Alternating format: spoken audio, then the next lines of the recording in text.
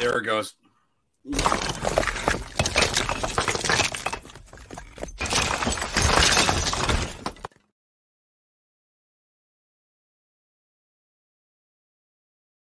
I just got flagged 5 yards for false start for a second. Sorry, everybody, on that one. Hi, everybody. Welcome back to Big Apple Hockey. This is the last show of 2022. 2023 is upon us next week. And yes, we always have a lot to talk about today. I, of course, am your host, Mark Williams. And I am joined by the host of the Final Buzzer, Mr. John Fulkowski. Pathetic. That's all I can say is pathetic. Last night was pathetic. All right. And, of course, the guy who's enjoying seeing a first NHL goal from Aatu Räty, Mr. Anthony LaRocco. Hey, Mark, were you aware that in the NHL you can knee someone and attempt to tear a guy's ACL and face no supplemental disciplinary action? Just wanted to throw that fact out there to you. I became aware of this, I think it was Friday night. And once again, the NHL Department of Player Safety, or SAFety, because they have no idea what the hell the word player safety is. It's unbelievable how they conduct them. Did you know you can rock bottom people too? Because Dmitry Orlov got away with one of those last night. That was fun. I thought I was watching a WWE match circa 2000 with The Rock. But it's actually funny that you mentioned that, Phil, because that's where we're going to start. We're going to start with the New York Islanders, and how last Thursday night the Rangers did have. Oh, wait, sorry, wrong one. The Rangers did have the comeback win against the New York Islanders, but the Islanders then came out strong. Big win against Florida. Big win last night against Pittsburgh Penguins. And Anthony, Islanders 4-4-2 in their last 10. Right now, they're sitting in 6th place in the Metro, which sounds a lot better than that. What's your take on the Islanders week? Are you more encouraged or discouraged? And as I mentioned before, Aatu Räty scored his first NHL goal on Friday night versus the Panthers. What sticks out to you from the last 3 games? Well, they were a little bit. They had a little bit of lifelessness in them in that Ranger game. I thought they, a one goal lead isn't, it's really nothing. It's a 1-goal lead. Quickly can turn on the other way. But, they didn't really put the pedal down in the third period there to put the Rangers away. And then while the Rangers certainly hit some posts, the Islanders, in that 3-3 game, Nelson and Pajot hit a post like a minute within each other. It would have made it 4-3. And I think after that, the wind just got taken out of their sails. I was watching the game with one of my friends, Goldberg, in case you're wondering, Phil. And I said to him, I'm like, this game has the feeling of where one team's going to score real late and the other team's not going to get a point, and it's going to be a gut punch to the team that gets scored on late. And that's exactly what happened. I hated how Sebastian Aho was really soft in front of Kakko there in that game-winning goal. He just let him get kind of lost there. And Kakko put the puck home, but I thought that was terrible. Welcome to life as a Ranger fan watching Jacob Trouba. Yeah, fair enough. But I mean, overall, I was kind of mad about that game. I thought there were good parts. I thought there were bad parts.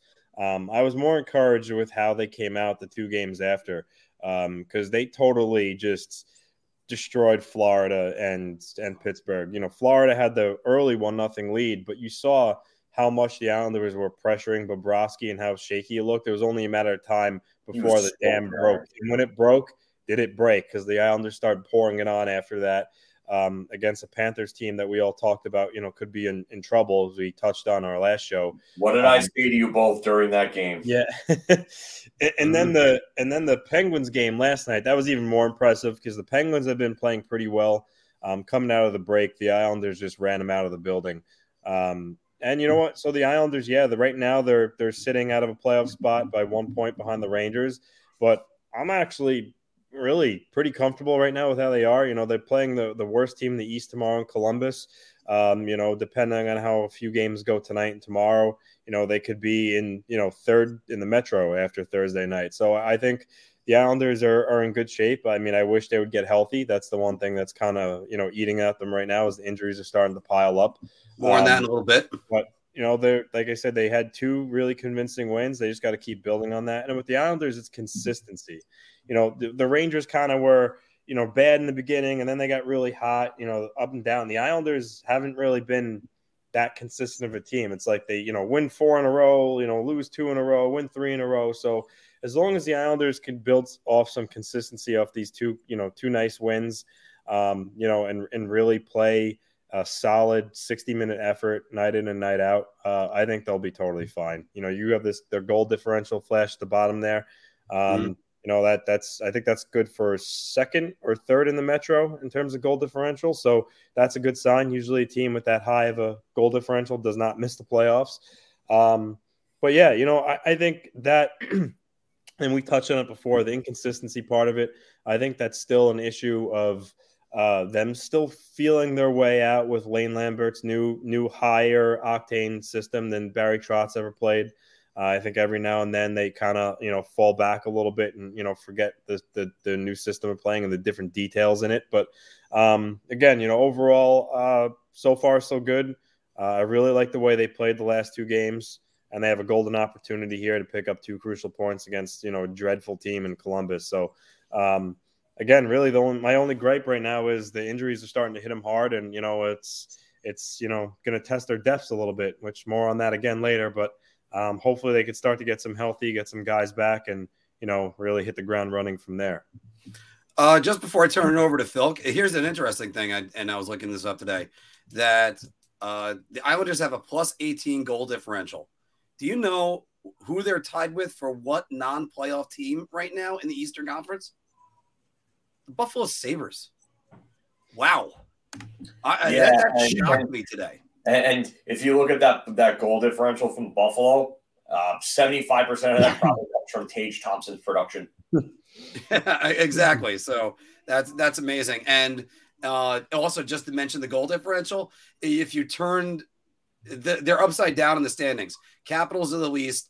The Mets, because the Mets just came on. The Penguins are the second least. The Rangers, and then because they're plus 16, and then the Islanders are plus 18. Those are all good indicators. Phil, your thoughts on the Islanders last week? I mean, the Rangers game was an up and down game. That's, as Anthony said in the past, it's one of those games where anything can kind of happen. I mean, either team could be on a 10-game losing streak, and then everything changes in that game because it's just such a high emotion, intense rivalry game. It's playoff hockey basically. So you're going into a game where anything can happen, a variety of different things can happen, and then all of a sudden, game could turn from a 1-0 game into a 5-3 game. Just for an example, but many different things can happen in those games. Islanders against Florida. I didn't know how Florida even had a lead in that game because the Islanders were all over them. Like I kept saying in the group chat, I was like, Bobrovsky was so bad. He was fighting the puck so badly, just gigantic, juicy rebounds, fighting the pucks. I don't know how he was making half the saves he was making in that game because he had no idea where the puck was going. He was just literally guessing. And the Islanders just eventually got him past him, and then, the floodgates just pretty much broke open, and that was it.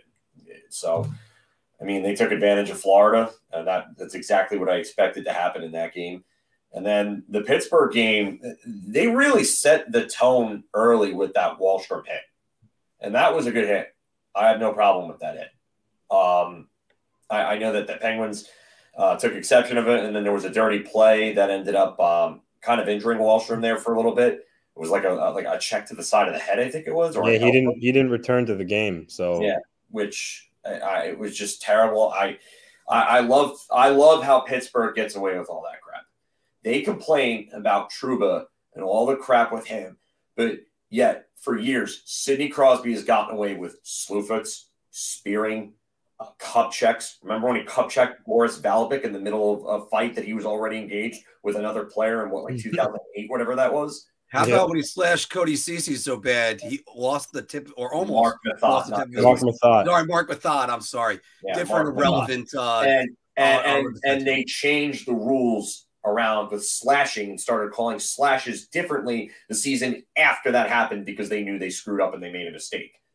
So, yeah. And then you got Malkin, Slewfoot's Paul Mara in Game 4 of the 2008 Eastern Semis, no call. But you know what? I'm tired of hearing it from Penguins fans. I'm tired of hearing it. You guys aren't victims. You guys get away with everything.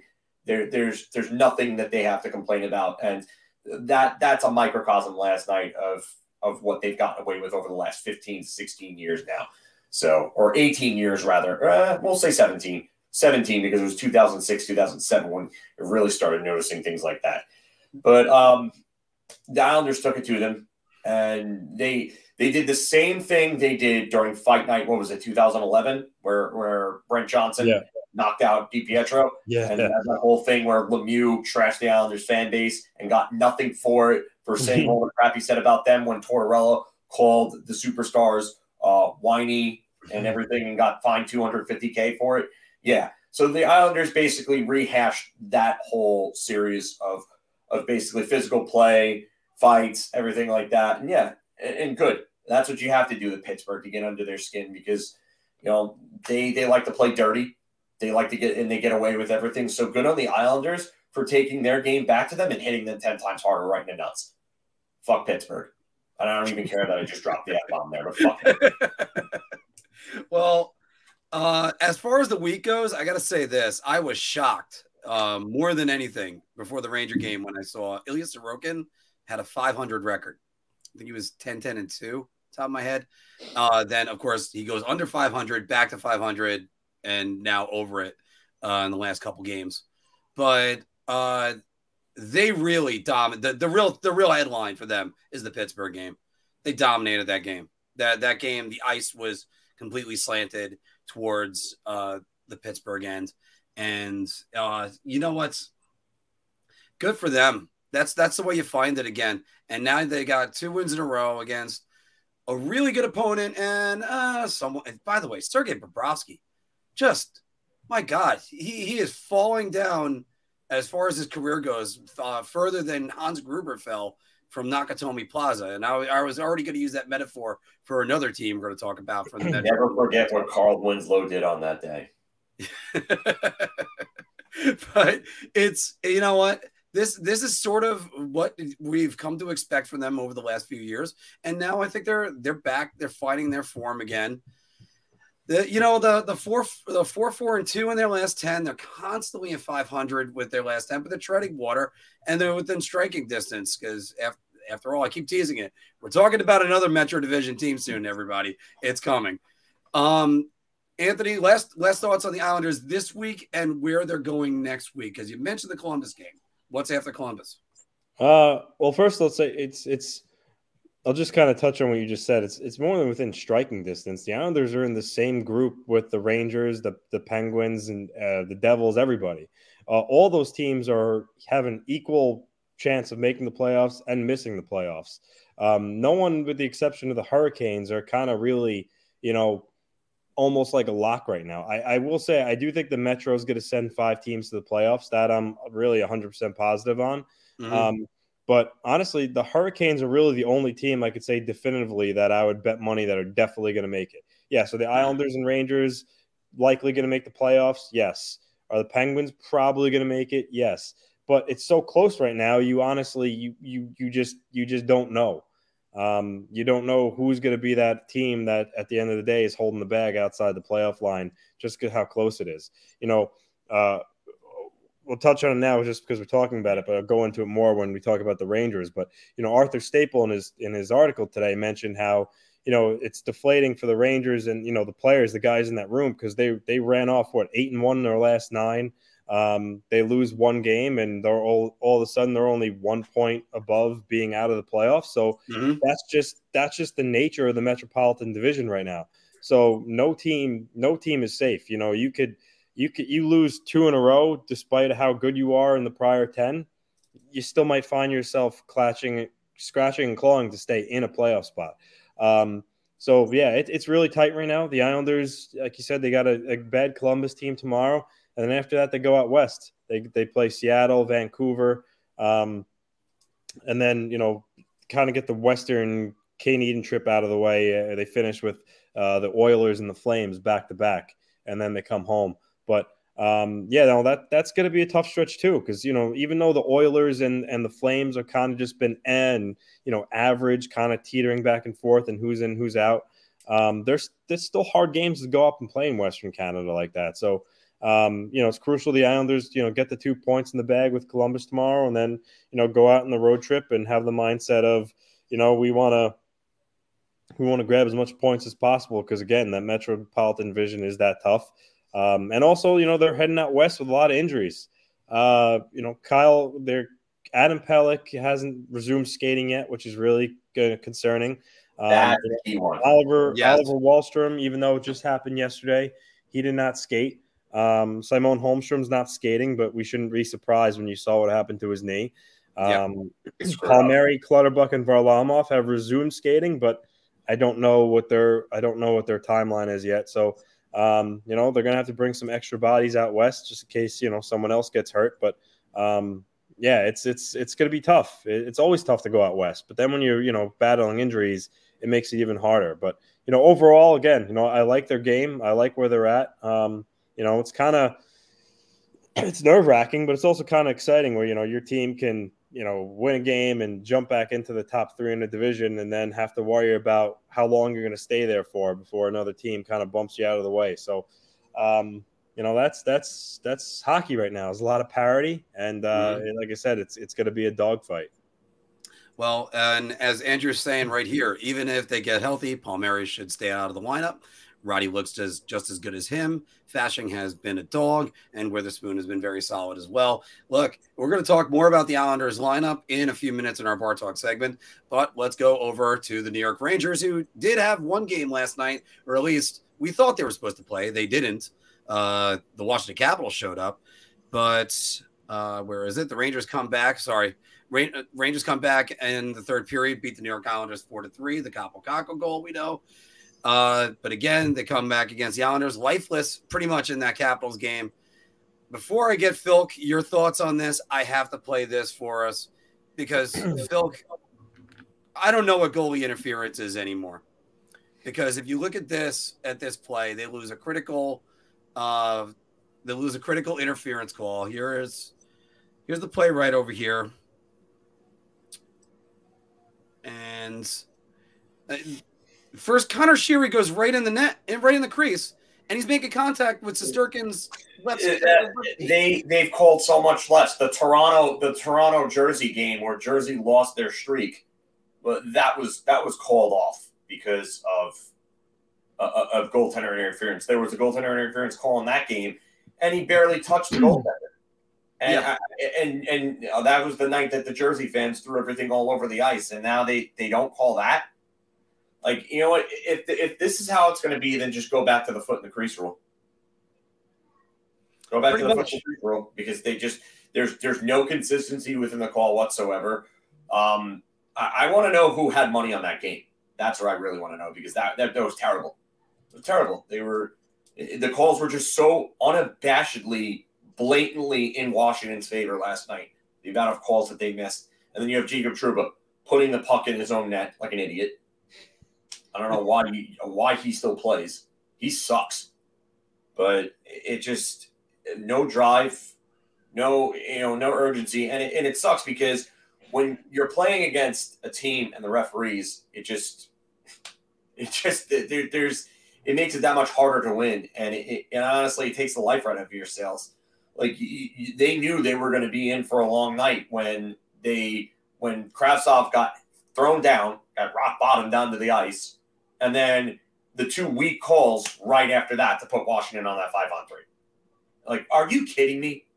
And then Gauthier literally gets tripped on a breakaway, no call. He gets slew-footed on a turnaround shot, no call in front. I'm tired of this. I really am. It gets frustrating to watch. It really does.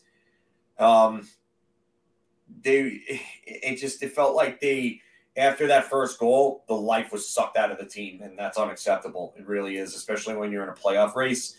And you can just tell the demeanor, the body language, everything changed. And you can't have those nights. You can't, not with this division being as close as it is, and not with this team needing to get itself on track and be the team that it was last year. Like, there's nothing that's going to be coming in and saving this team anytime soon.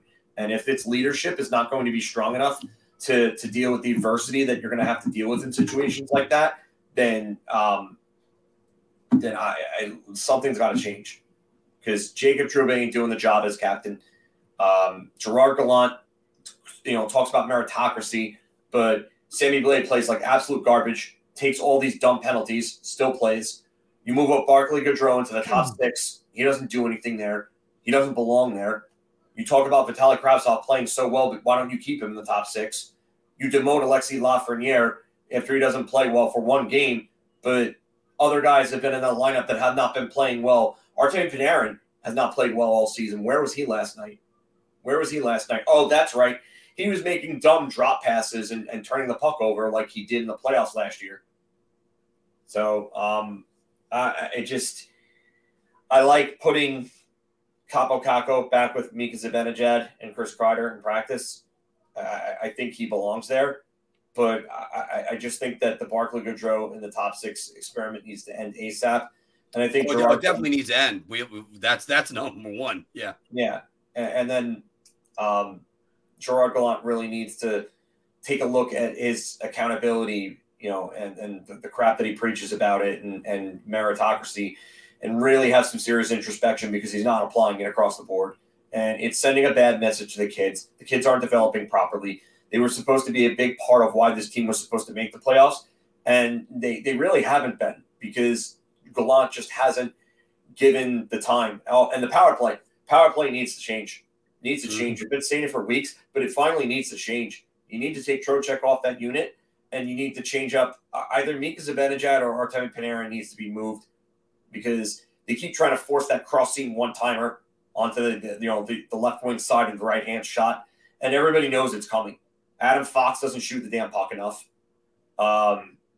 Get Alexis Lafreniere or Capo Caco on that left side and start using a bumper a bit more, because Chris Kreider is not getting it done in the deflection spot anymore. They're not going in. It's not happening. Maybe you need to put him in a bumper position or something and change something up, because it's not there. The power play needs to change, and they need penalty killers bad too. They do, because the penalty kill just ain't coming through anymore. Yeah, and it was number one on the road for a little bit. Anthony, what have you been seeing? I mean, for the most part, I think the Rangers have been playing pretty well. I know they had that win streak, and last night was terrible. But I just think overall, it's just a lot of the same things that we talked about when they were struggling. Not enough production from anybody not named Panarin, Zibanejad. Defensive lapses, power play struggling, like Phil mentioned, all too predictable. Although in that Islander game, they kind of switched it up. They put in the Rangers' first goal, they put Zibanejad up top. He got the pass, and he faked the shot, which Sorokin bought on. He thought he was going to shoot, and he passed over Panarin, and he had an empty net. So doing stuff like that more often, I think, will help their power play, because it has become too predictable with Zibanejad on the left side teeing up the one-timer. But I just think that the Rangers, they need more depth scoring, and they need to be more consistent with their effort. If you look at their leading scorers, after Zibanejad and Panarin, Trocheck, Kreider too for a little bit, but after that, the drop off amongst forwards is drastic. They need more guys producing more consistently, and then when it comes down to it, listen, we've talked about it. Igor Shesterkin last year played at a godlike level. This year's at .915, which isn't bad. .915 is a respectable save percentage. But, there's your difference when you look at the missing points. Last year he was playing at .935 to .940. That's why the Rangers had, at this point last year, were a better team and had more points, because their goaltender was dominating everybody. And that's not happening right now. So you have to find other ways to win hockey games, in which they have a little bit. That Islander Ranger game, the Islanders had what, 14, 15 shots on goals, something like yeah, that. they had No, a season low yeah, amount of shots. Igor's save percentage that game against the Islanders was like 860. Usually, if your goalie puts out a save percentage of that in the game, the chances are they're going to lose. But the Rangers overcame that and won the game. So again, they need to find more. They need to find other ways to win hockey games, and they have done that sometimes.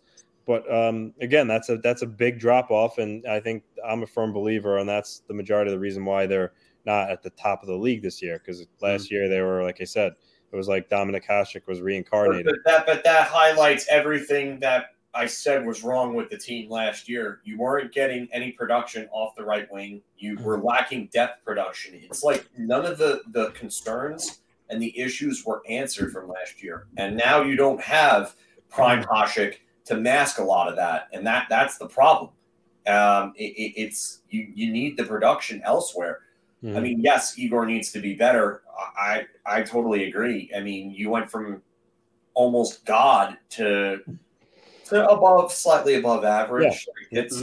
I mean, it should be good enough, but this team's not a good enough team to be able to not get that type of goaltending and expect to win games. So they have to start playing the right way, and the guys who aren't pulling their own weight need to start pulling their own weight. And that's the biggest problem that I see with this team right now is there's too many guys that are not pulling their own weight. You're not getting enough from Panarin. You're not getting enough from Trouba. You're not getting enough from I would say Fox and Lindgren at times have just they've been culprits defensively. I mean, Fox has played better as of late, but at times defensively, they're just like, what are you doing? You know, and Trouba's the biggest one. For a guy that's playing 22 minutes a night, you cannot be playing at an AHL level caliber defense for 22 minutes a night. It's unacceptable. And they continue to put him on power play 2 on top of it. So I don't get it. It's also, I can't help but always go back to this, but ice time is very important. We talk about their drop off in their production because it's basically your top 5 guys. You got Kreider, Trocheck, Panarin, Zibanejad, and then it goes down after that because their ice time is less. You still got Kaapo Kakko and Alexei Lafreniere and Filipino getting less ice time than Jimmy fucking Vesey. And Vesey's done pretty well for them for what he's supposed to be. But let's also use the term what he's supposed to be. He's not supposed to be a second-line winger. He's not supposed to be a first-line winger. He's just supposed to be a depth guy. You're supposed to be building up the other guys. Work on that. And look, this is the closest I ever heard Gallant to actually ripping the team as he did last night, saying one team showed up ready to win and the other one was us. I'm paraphrasing. He ripped them earlier on this season once. I forget who it was against, but he ripped them earlier on this season. And you know what? You can bag skate them, but you need to start taking accountability for your bad decisions and really start working on practicing your meritocracy and your accountability across the board because the message is clearly not getting through because you're not practicing what you preach. And also we talk about it all the time because one thing we can benefit by looking across at the Islanders, there's more consistency with the Islanders because the decisions are consistent.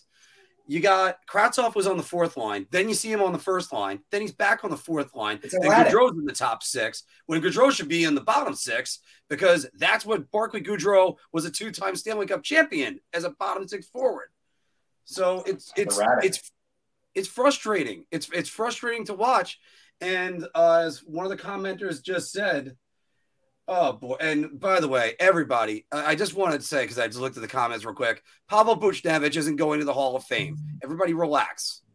So no, but when you trade away your only consistent right winger, actually, well, the other one of 2 consistent right wingers they've had in the last 10 years, I get why people are mad at it, especially when there's no right wing production. The only other consistent right winger they've had over the last 10 years has really been, or the last, I would say, 5, 6, 7 years would be Matt Zuccarello. Right, but there was a lot more production with Zoom. That's a different story. We got a lot more we got to get to, so we got to wrap this one up. But again, just as far as the Booch goes, look, he was a restricted free agent. They had to get something back for him.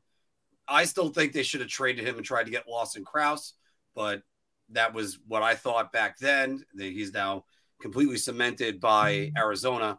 And but as far as this goes, you have to use Kakko, who's actually played pretty well, except I did rip on him for the Matt Barzal goal. He looked great that entire shift. But my God, you need a clock, kid, because he was holding on to the puck forever, and eventually Barzal was able to capitalize on that. Yeah, one thing you don't do is you don't play with the puck at your own blue line when you have a guy on you like that. Right. That was like a really dumb moment by him. But it is, what can you do? He's a young player, and some of these guys will make those mistakes from time to time. But yeah, it wasn't a good look. All right. We're going to actually move on from this because we have to do New Year's resolutions. But what are your thoughts on the Rangers, guys? Throw it down below. I'm going to turn back and probably see some scathing comments about Mark, you non-Booch lover. I love Booch, but still, come on. So New Year's is upon us. And do you have any New Year's resolutions, Phil? I really didn't think of anything, but if I had to think of something off the top of my head, it would just be consistency from the New York Rangers. Just give me consistent play. Oh, that's 100% true. I was actually thinking about New Year's resolutions just for you. But yes. Myself? Yeah. Get back to, where I was with the gym last year and, get back to being there anywhere from 4+ nights a week and probably just lose a few more pounds again to get back closer to like 185, 190. But yeah, that would really be it. Yeah. But I do have to agree with you. If it's New York Rangers, it's consistency and actually starting first periods better because they have been atrocious in the first period way too many times. And I get like one of the best first periods I can recall was against New Jersey where they led 2-0 and they didn't even end the first period with the lead. So, Anthony, if you were the Rangers, what would the New Year's resolution you would suggest for them would be?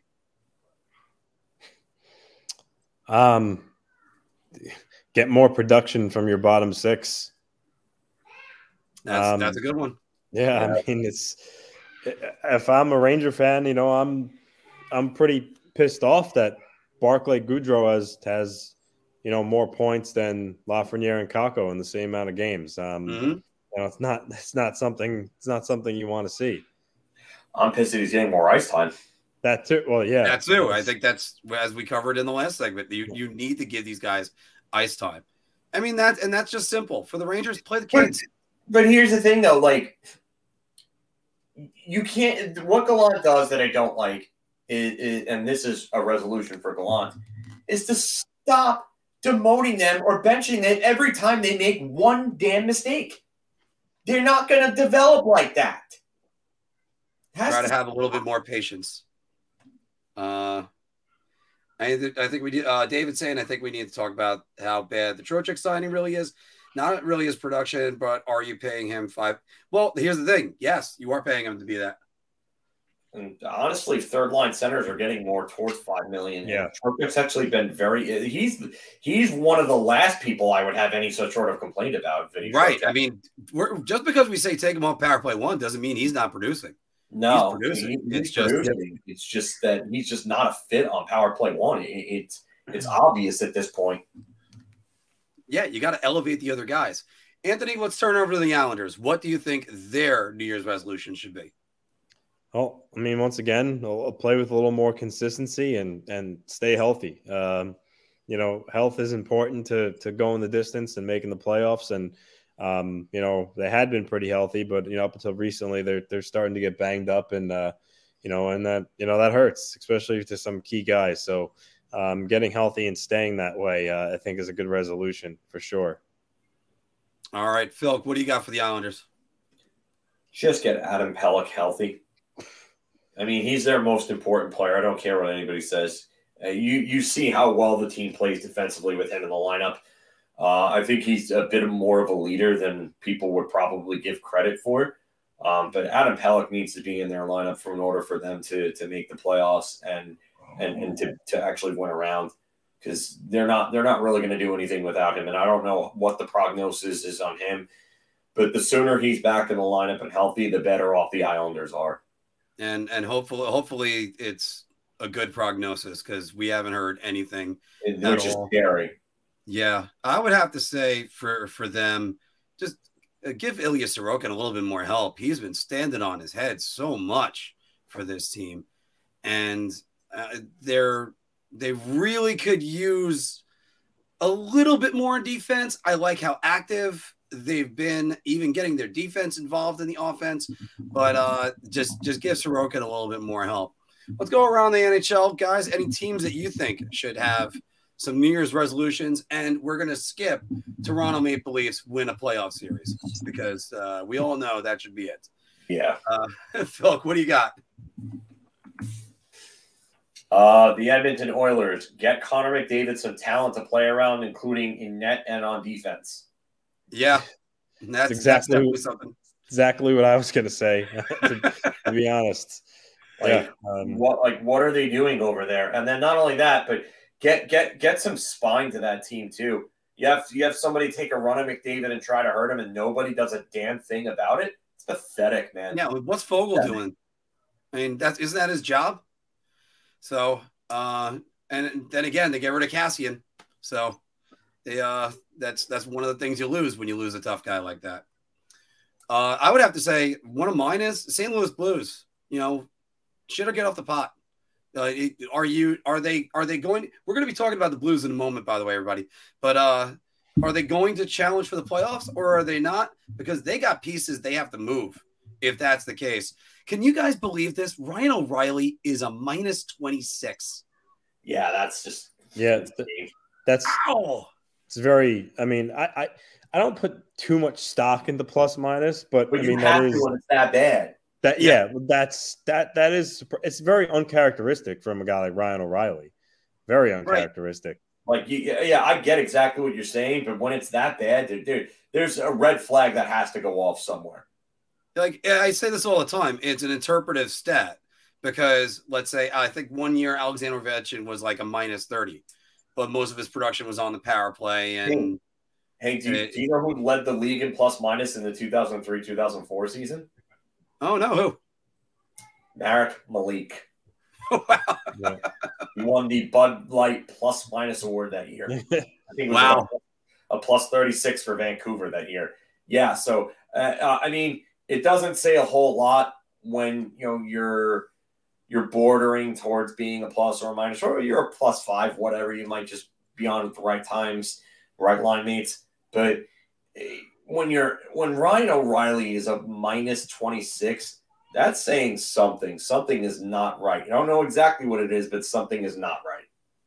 Yeah. All right, guys, give me one more each for a different team and a different organization.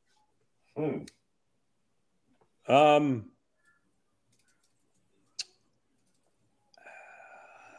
about the Philadelphia Flyers? I think their resolution should be to be as bad as they could be, because that team can use, anybody can use Connor Bedard, but they could really use him.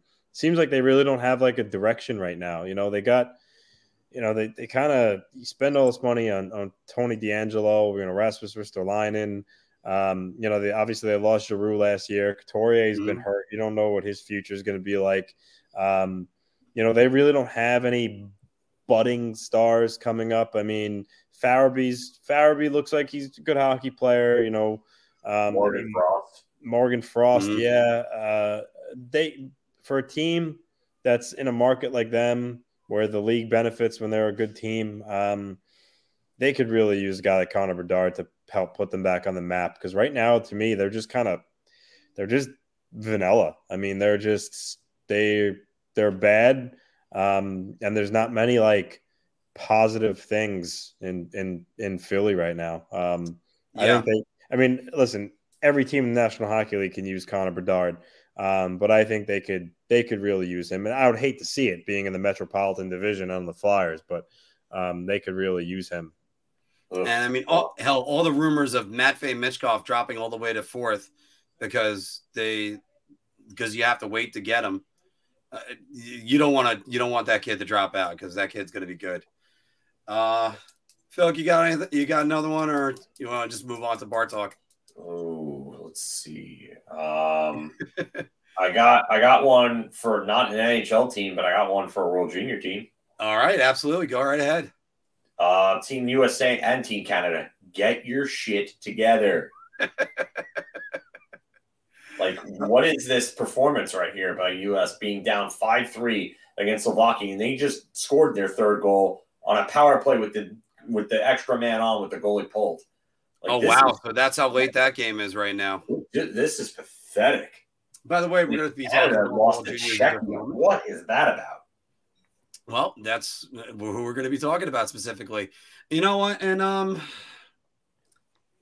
yeah, I thought I had another one because St. Louis is just going to be mine. How about speaking of another team getting your shit together? Calgary Flames. Like, can you guys listen to your coach? I mean, you got Daryl Sutter as your coach, and they're just. I think he's another guy where I think he's going to end up gone. I don't, maybe not this season, but I think next season. I think there's a clash between him and Huberdeau, and I think the styles of play is killing Jonathan Huberdeau's game. I think he's going to be gone. It's amazing how that trade could be a lose-lose for both teams, and it seems like it was a win-win.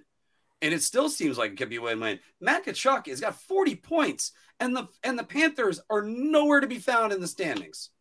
The Panthers' problems are more just to personnel. Like, they don't have the depth, they don't have the offense, and they just. But the Calgary Flames, all your pieces are there. Your pieces are like generally healthy. And there's a schism between the players and the coach. You can just tell they just don't. They don't seem to want to play his style of hockey. And his style of hockey is kind of holding down some guys that could really be doing a hell of a lot better. And it also doesn't help Jacob Markstrom. His save percentage is sub 900. Oh, yeah. Oh, Jacob Markstrom, get your shit together. And a lot of us picked the Flames to go all the way too. So right now that's not looking the best, but we'll have to see. Yeah, we could always play that Rick and Morty thing that I got down below. All right, guys. If you got any news resolutions for your hockey teams, throw it down in the comments below. We're going to move on to our bar talk segment. Shot. This is the easiest I've ever to answer. Let me say beer. I can't even begin to describe. I'm actually going to go crazy. I'm going to buy everybody around on this one.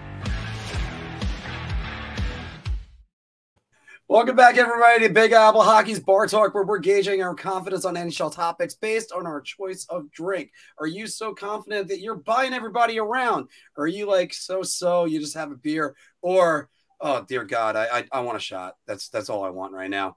Okay. So, by the way, I do have still a few more of the Big Apple Hockey trucker hats. You got the link below. You can always get some of those. And we're going to start with the New York Rangers, and they need to split up Panarin and Zibanejad, Mr. Filkowski.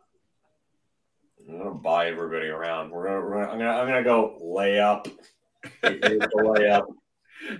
It was a very layup question. Yeah, this is a layup. So yeah, buying around on this. I thought the experiment was interesting, but it just, and I get why Gallant did it, but they need to be separated again. And it just doesn't seem like Artemi Panarin is responding to anything. I don't know what it is with him.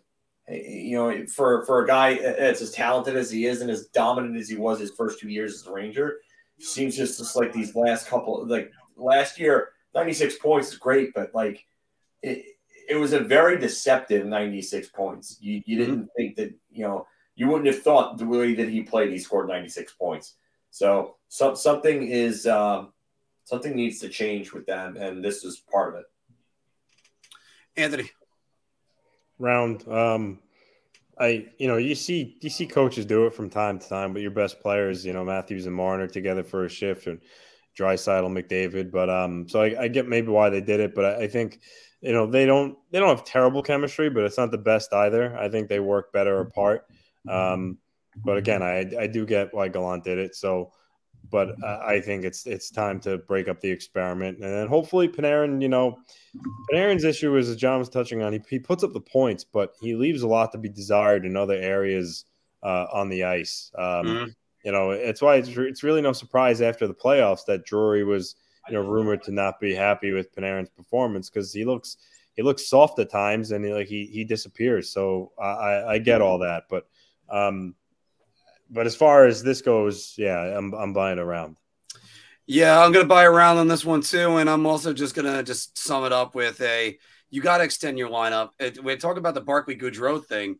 This goes with Artemi Panarin too. You can't just stack the lines and then hope it's going to work. It doesn't. It doesn't work like that. Anthony, there are. Oops, I'm on the wrong one. There's 5 New York Islanders right now out of the lineup. Pelech, Clutterbuck, Palmieri, Holmstrom, and Varlamov. Islanders' depth is being tested right now. You forgot Oliver Wahlstrom too. He's not. Because we had to add him to the list. Yeah. It's around for sure. It's guys have come in and done an admirable job. Hudson Fasching is honestly making it clear that it could be time to eventually move on from Martin and or Clutterbuck, because Fasching plays a similar game. He's younger. He's chipped in a couple of goals. He looks like he's obviously got younger, fresher legs. But so he's been okay. Parker Wotherspoon has been good since being called up. Simon Holmstrom the points weren't there, but he was starting to, he was comfortable in all 3 zones, and he did all the little things right in the ice, and he got hurt. But as more guys get hurt, you call up more guys from Bridgeport, and they play the same system, but it's a totally different league. Get some time getting it, used to, especially, when you're talking about guys like, a defenseman like Wotherspoon, you're trying to replace an Adam Pelech or replace minutes. It's really hard. So they need some of these guys back. Good thing is Varlamov is skating, so hopefully he'll be back and they don't have to use Corey Schneider, even though he was the first goalie off the ice today, which I don't understand using him in a game like this when you have days off after, but that's topic for another day. But they need to get these guys back. And, it also shows that, they do have some good depth, but when you start to get into a territory where you have that many injuries, even if you're good depth, it comes to a point where it's like, all right, well, who do I call up now? So, they're doing the best they can, but they need to get healthy. I'm actually going to jump in. This is another layup question, but I'm going to buy around on this one as well. What's more shocking is the amount of organizational depth the Islanders have had. I thought it was just going to be Ratu and DeFore was their organizational depth. They got a lot of guys that are filling good roles. Like you brought up Fasching, you brought up Wotherspoon. You know what? That's what the Islanders have been doing well the last few years. If they needed to plug somebody in, they plugged them in, and it would end up succeeding. So, yeah, I got to buy around on that, Phil. Layup. Layup. I need to make the graphic. I was unfortunately working too much.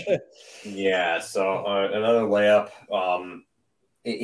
When you have this many injuries and you're still getting production for players, it's just a testament to the depth that you actually have. And while it's not great high-end depth with maybe incredible ceilings or anything like that, it's getting the job done. And that's really what's most important is you get the job done. You get the guys that come in.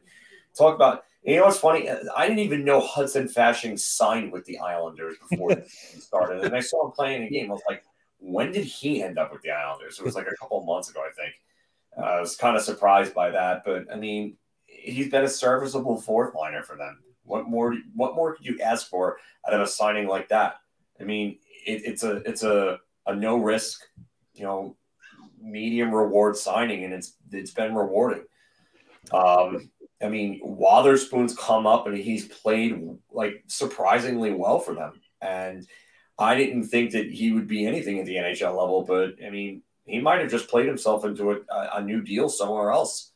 I'm not sure what his contract status is after this year, but if he's a free agent or he's a restricted free agent, the Islanders don't want to re-sign him.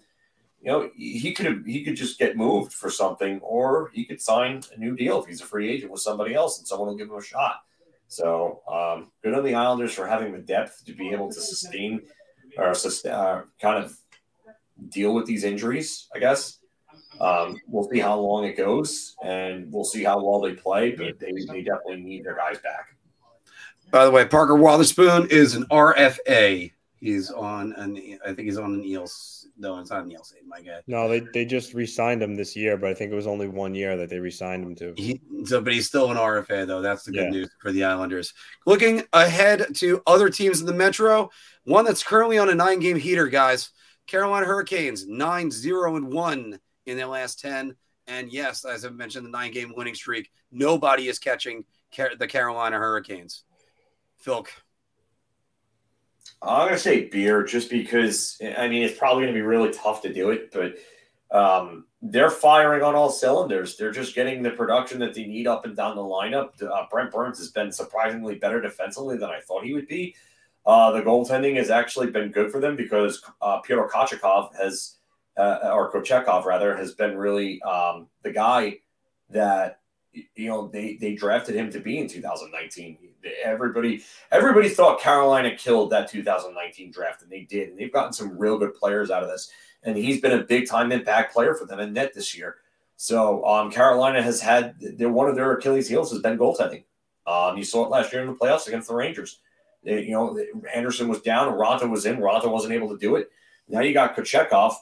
Gee, another friggin' Russian goalie coming up. And the guy that took over at the KHL for Shesterkin. For Igor Shesterkin, yeah. So, I mean, you got guys coming from these, Dynamo Moscow, SK, St. Petersburg, CSKA, and they're all coming in and they're playing well in net. And Carolina, I think, finally figured out what they have to do in net. I think if Carolina goes and gets a defenseman at the deadline, they're one of the 3 biggest threats in the league probably for the Stanley Cup this year. Anthony. I was going to round, but then I thought early in the year, we kind of said the same thing about the Devils, how so far away. And now look at them. They're within arm's reach of pretty much anybody. And they're coming up next. So I'll go beer. They have 52 points. So they got a nice little cushion above, the rest of the teams in the Metro.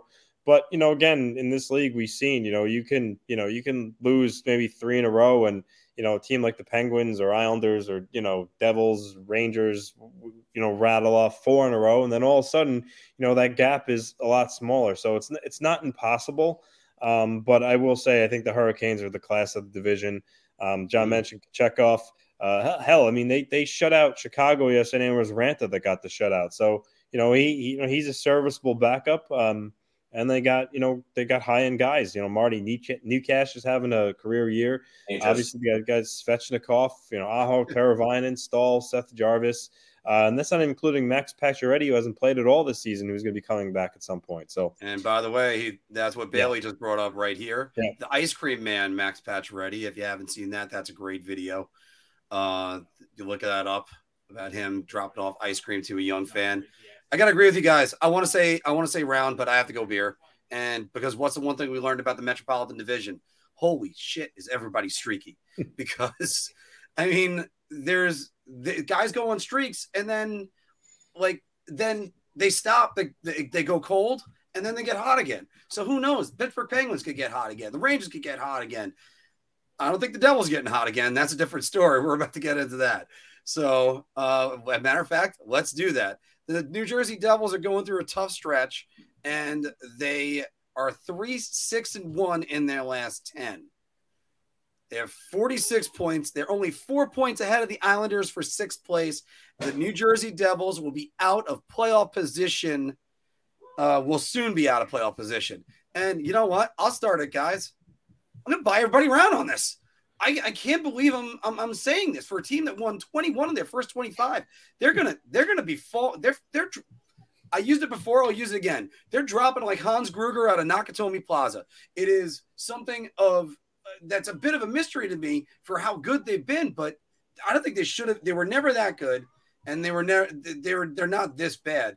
But this division is so good.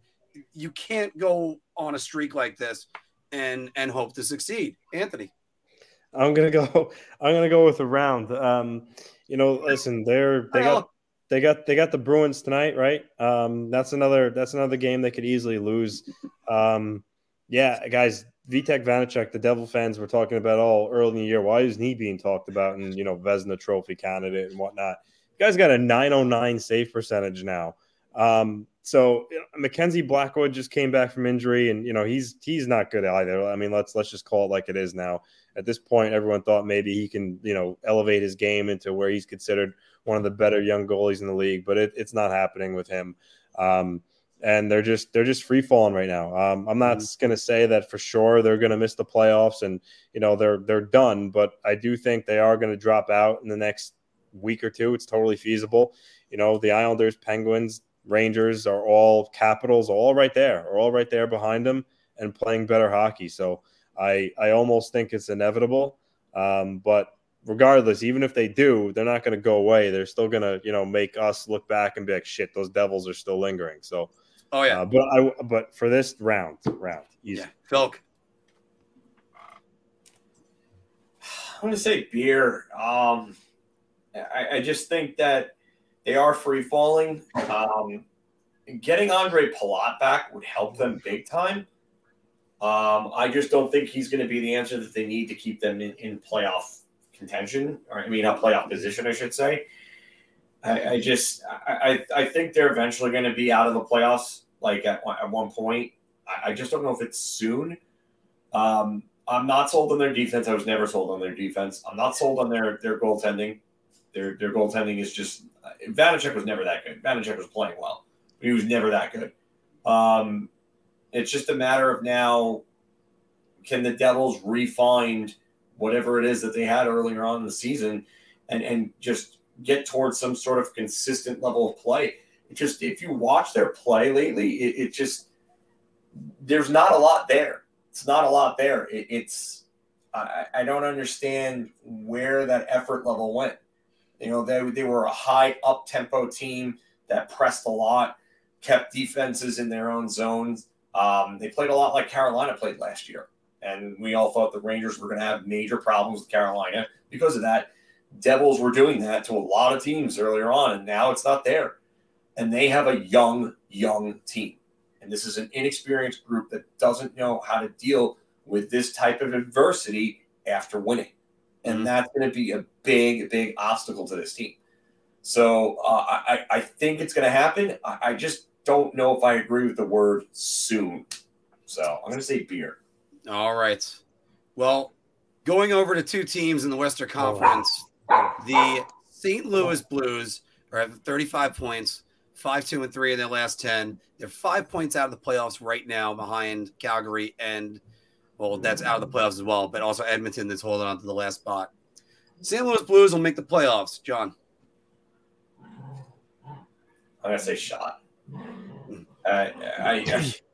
I was on this team so long. I was on their bandwagon that they were turning around. But another team that something's just not clicking. And they have the pieces, so it's so frustrating. And they have the coach. The biggest thing that I see with St. Louis is their goaltending is just not there.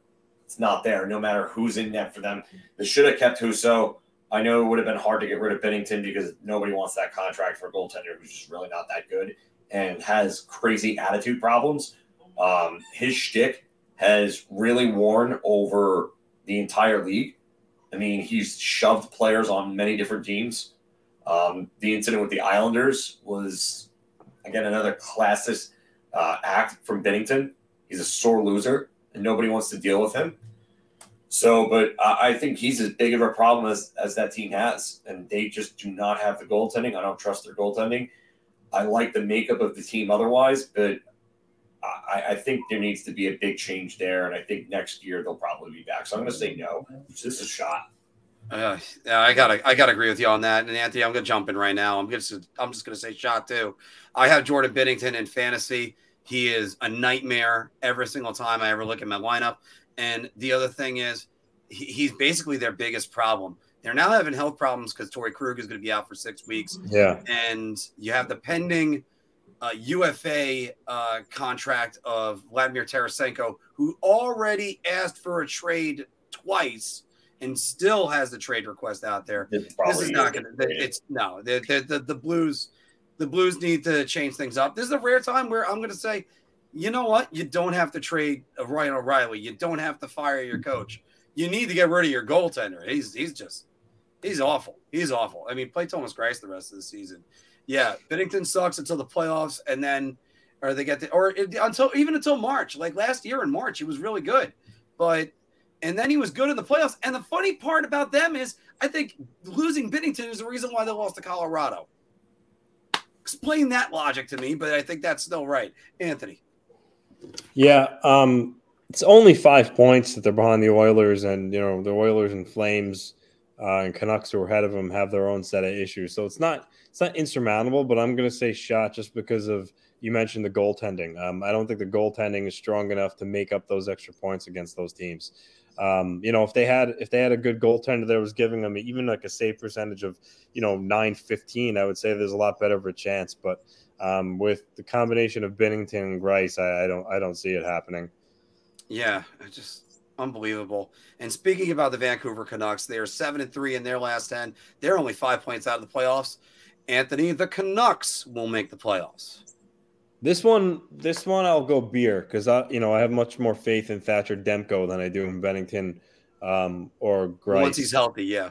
Yeah. So, the Canucks, they do have a lot of good pieces. Elias Pettersson is having a really good year. Bo Horvat's having a fantastic year. They're getting really good production from Kuzmenko. Actually, his production is along the lines of like Panarin's production in his first year in the NHL. So he's been a good find. JT Miller, not setting the world on fire, Brock Besser, but they're still good offensive players. So, if they can get some good goaltending, and go on a little bit of a run, it's not crazy that they could put some pressure on the Oilers there and the Flames for that last spot. But, again, they do still have their issues with their inconsistency. So that's why I'm not going round, but I like their chances better than the Blues. So I'll say beer. Phil. I'm going to say shot. They're just not getting the production from some of the guys that they should be getting production from. Quinn Hughes has 29 points in 30 games, which is phenomenal. But you know how many goals he has? One. Yep. One. Wow. Yeah. One. Wow. And I know I shouldn't be nitpicking that, but I think it's kind of a microcosm of what's going on with their season. Pettersson's back. Pettersson's having the best year of his career. Bo Horvat, obviously, we've talked about Horvat. He's cooled down a little bit, but he's still got 26 goals in 34 games. Anthony talked about Kuzmenko before. JT Miller is exactly what I thought JT Miller was going to go back to. So, but yeah, I mean, Besser having a decent year. Garland is meh. I mean, they need more from guys like Garland. Ilya Mikheyev has been a surprise for them, but their defense is just not good. And for all that Quinn Hughes is offensively, he lacks everything else defensively. He is your Paul Coffey type guy where you're getting all offense from him and you're not going to get defense. So they need something.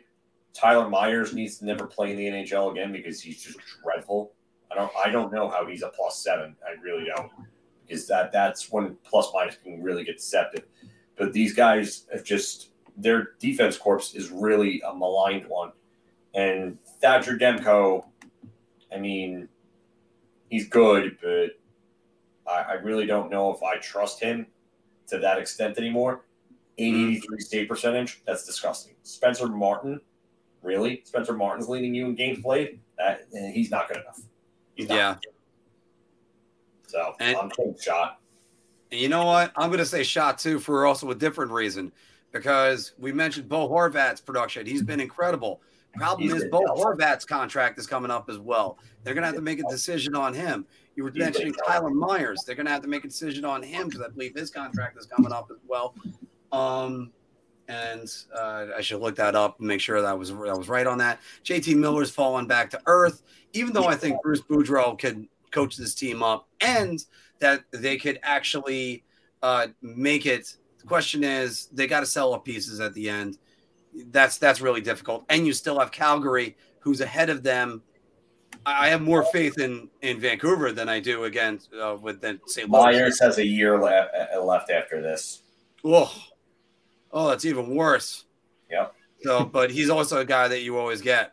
But by the way, one of the guys that's ahead of them or one of the teams, the Edmonton Oilers.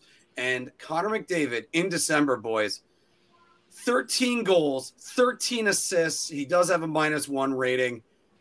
This is where they are right now. The Edmonton Oilers are at wildcard 2, 40 points, 1 point ahead of Calgary for being out of the playoffs. Connor McDavid is running away with the Hart Trophy. Philk, this is always your beat, Connor McDavid. I mean, as of right now, I gotta say, round. I mean, he's on pace for the first 150-point season since 1996 when Mario Lemieux and had 161 points, I think, that year.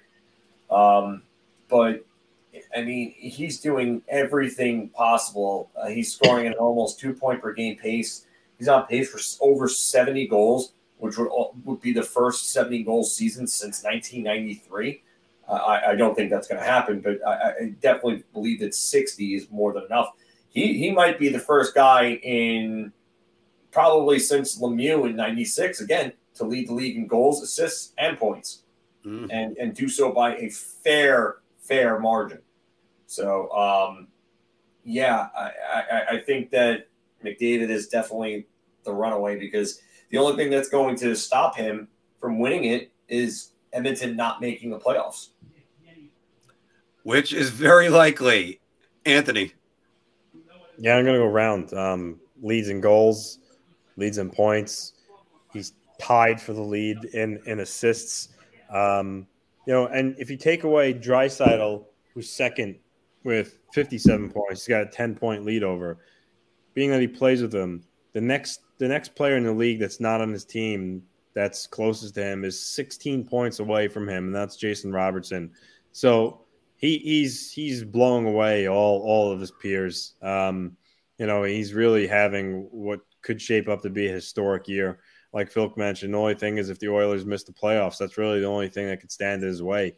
Because what other player right now could you realistically say should deserve the Hart more than him? I mean, we've talked about Jason Robertson before. Don't get me wrong; he's having a hell of a year.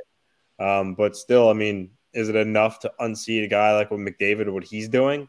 I don't think so. So, this is a round for me. You guys, I hate to be the outlier, but I'm going to go beer. And it's because this team is very likely going to miss the playoffs because of their goaltending. And there was the old saying of when Ralph Kiner went in for negotiations for a new contract, we finished in the last place with you. We can finish in last place without you. So this is almost unprecedented.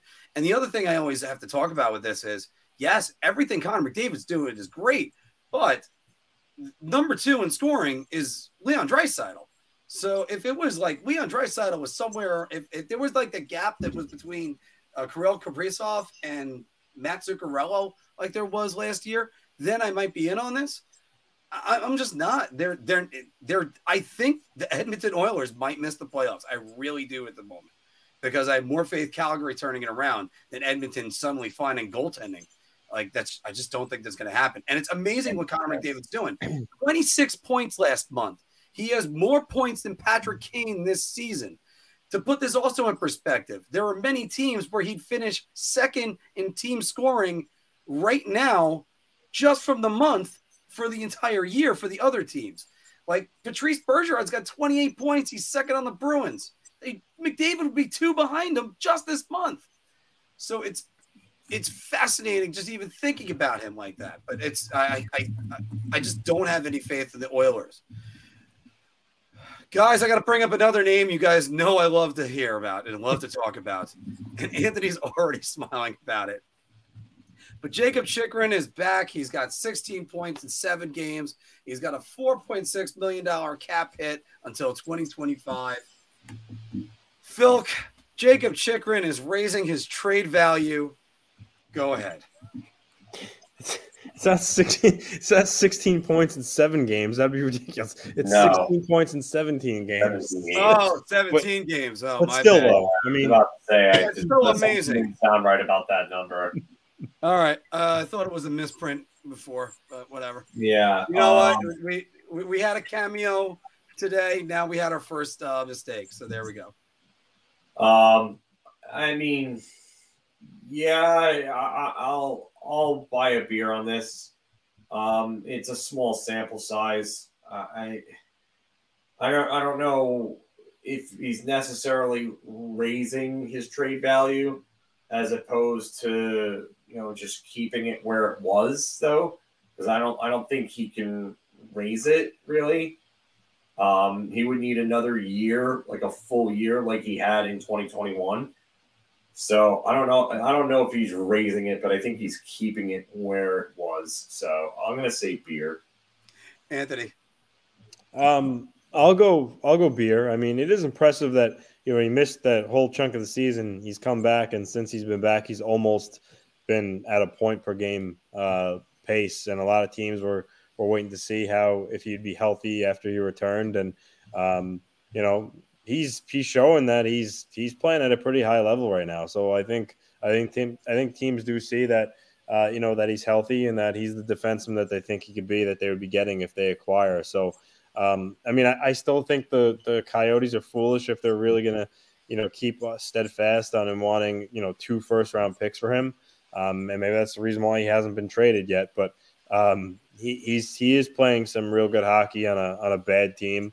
And I think he is going to be very sought after at the trade deadline. I mean, a lot of teams could plug him in on the left side and use him for their playoff push. So I'll go beer. But I will say I do think teams will say, okay, well, he's healthy. Maybe we'll pay close to what Arizona wants. So we'll see.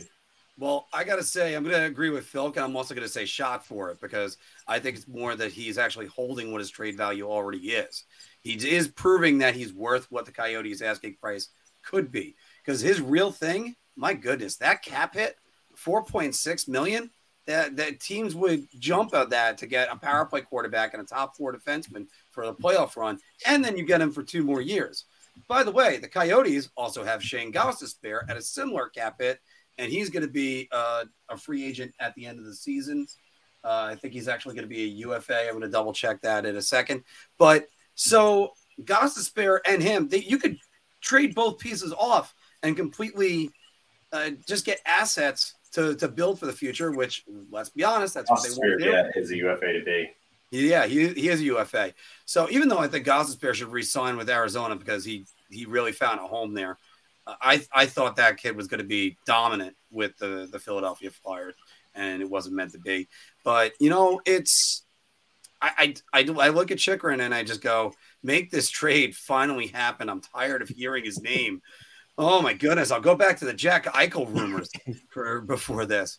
So, all right. But again, Chychrun's value is still the same, and he's still locked up for 2 more years. He just proved that injury, he could shake it off, get back on the ice.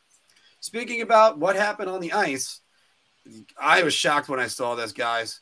But Czechia has 2 wins in the tourney, 5-2 over Canada, and 9-0 over Austria, where the goalie had 8 saves in that whopping shutout. Wow. That's like soccer numbers. Anthony, Czechia is back as a world power. I'll go beer. I mean, I don't know if you can go just strictly by, the World Juniors so far. I think you also got to take a larger scope at it and look at it from, the Olympics point of view or World Cup when NHL players are playing again. And you look at the guys who would represent them, like, David Pastrnak, David Krejci, but he's older now, so highly that he would appear again. But they're not exactly stacked full of, NHL talent when it comes to, players playing for them, in competitions like the Olympics and, World Cup, I think they're going to do in 2024, 2025. I think there are many countries ahead of them in that regards in terms of depth. But yeah, I mean, right now at the World Junior, they're playing well, but I wouldn't sit there and say, okay, well, they're back as a hockey world power just because of it. So beer. Phil, what do you think?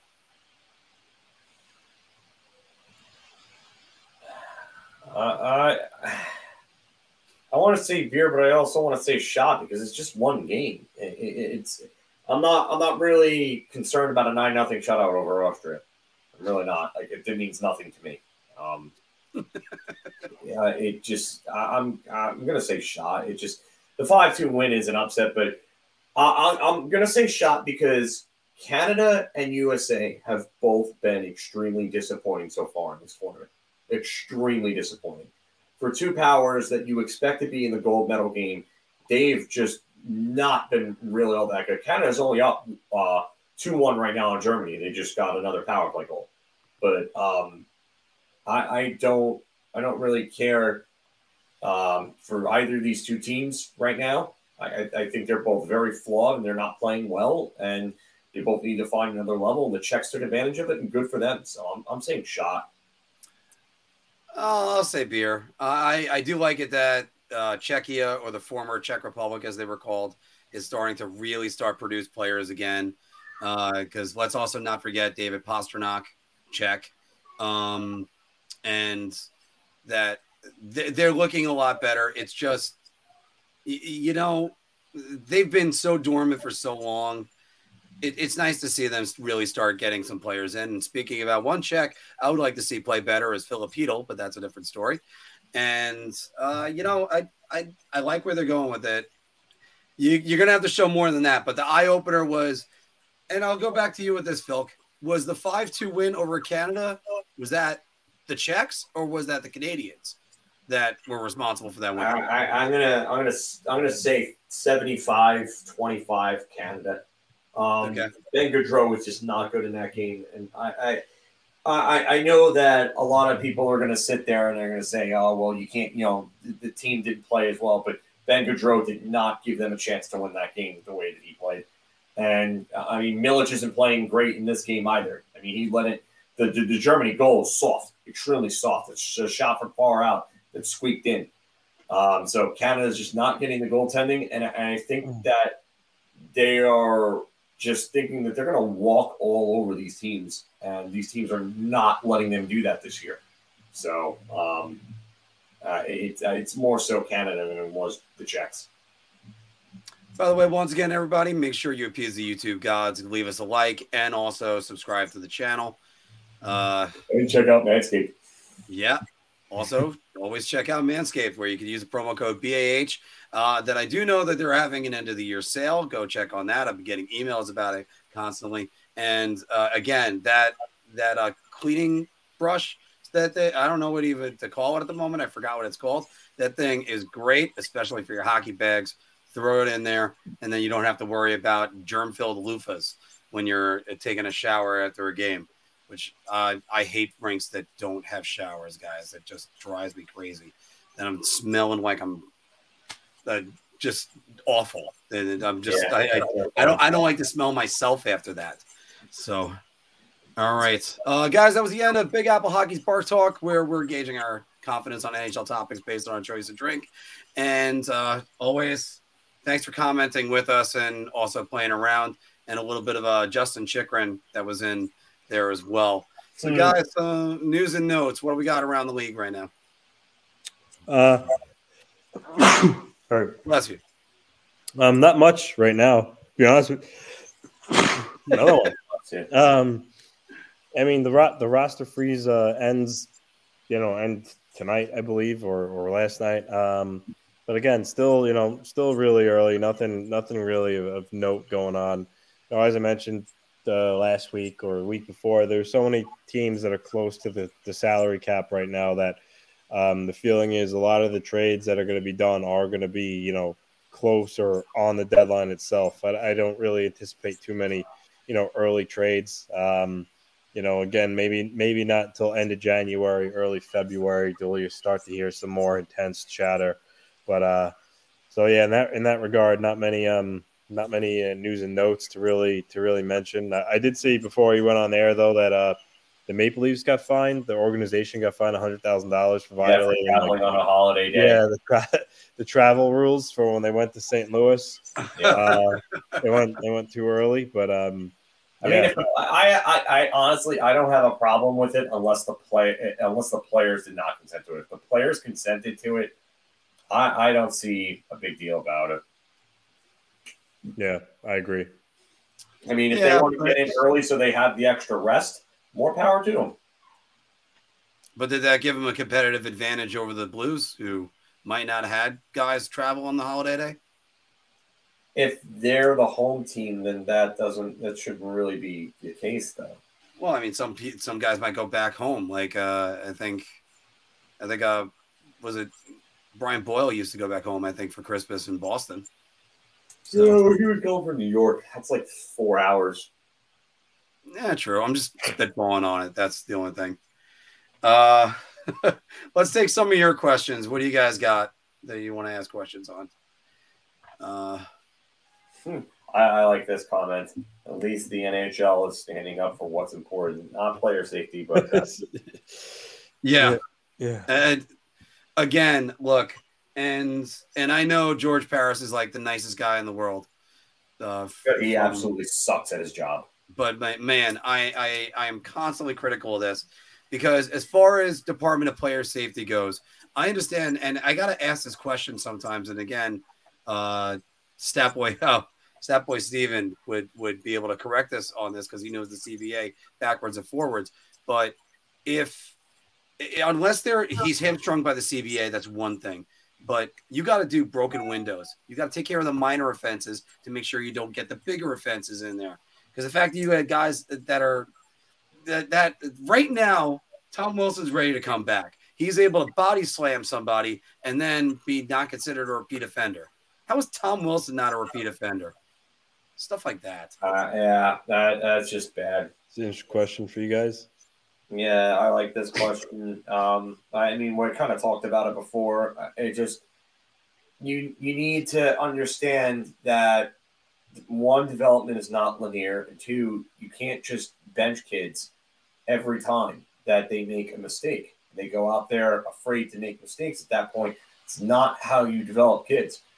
Gallant is definitely on the hot seat, and you can tell because he's doing the same thing that Quinn did. Every time that one of the kids made a mistake, there was a problem with it, and there was a demotion because of it. And only coaches that are desperate and on the hot seat do things like that. When you talk about development, and you come in, and one of your first things is like, well, these kids are going to get ice time. They're going to get chances to develop and learn and grow. And you're doing the exact opposite of it. It means that more than likely he's on the hot seat. Mm-hmm. And again, that's something that you gotta like. What was he getting punished for? Like, was it last night? Did he get hit with Heedle's shot in that little flurry that was in front of the net? Because the guy was driving to the net. He was doing all the things you want a kid to do, and he got taken down, and he's getting benched for Julian Gauthier. Julian Gauthier, if he's not streaking up the ice, he's absolutely useless to the New York Rangers. Put that in the books, every Ranger fan that thinks this guy is the second coming.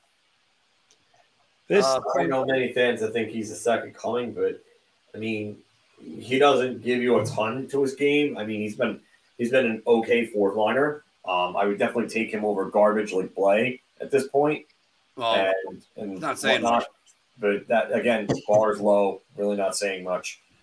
Rick says blame Kakko and Laffy. Galanis played the kids in Florida and Las Vegas, and I mean, some of this is right though. Yeah, yes, Gallant is partially to blame, but this is now the third and fourth years in Vegas.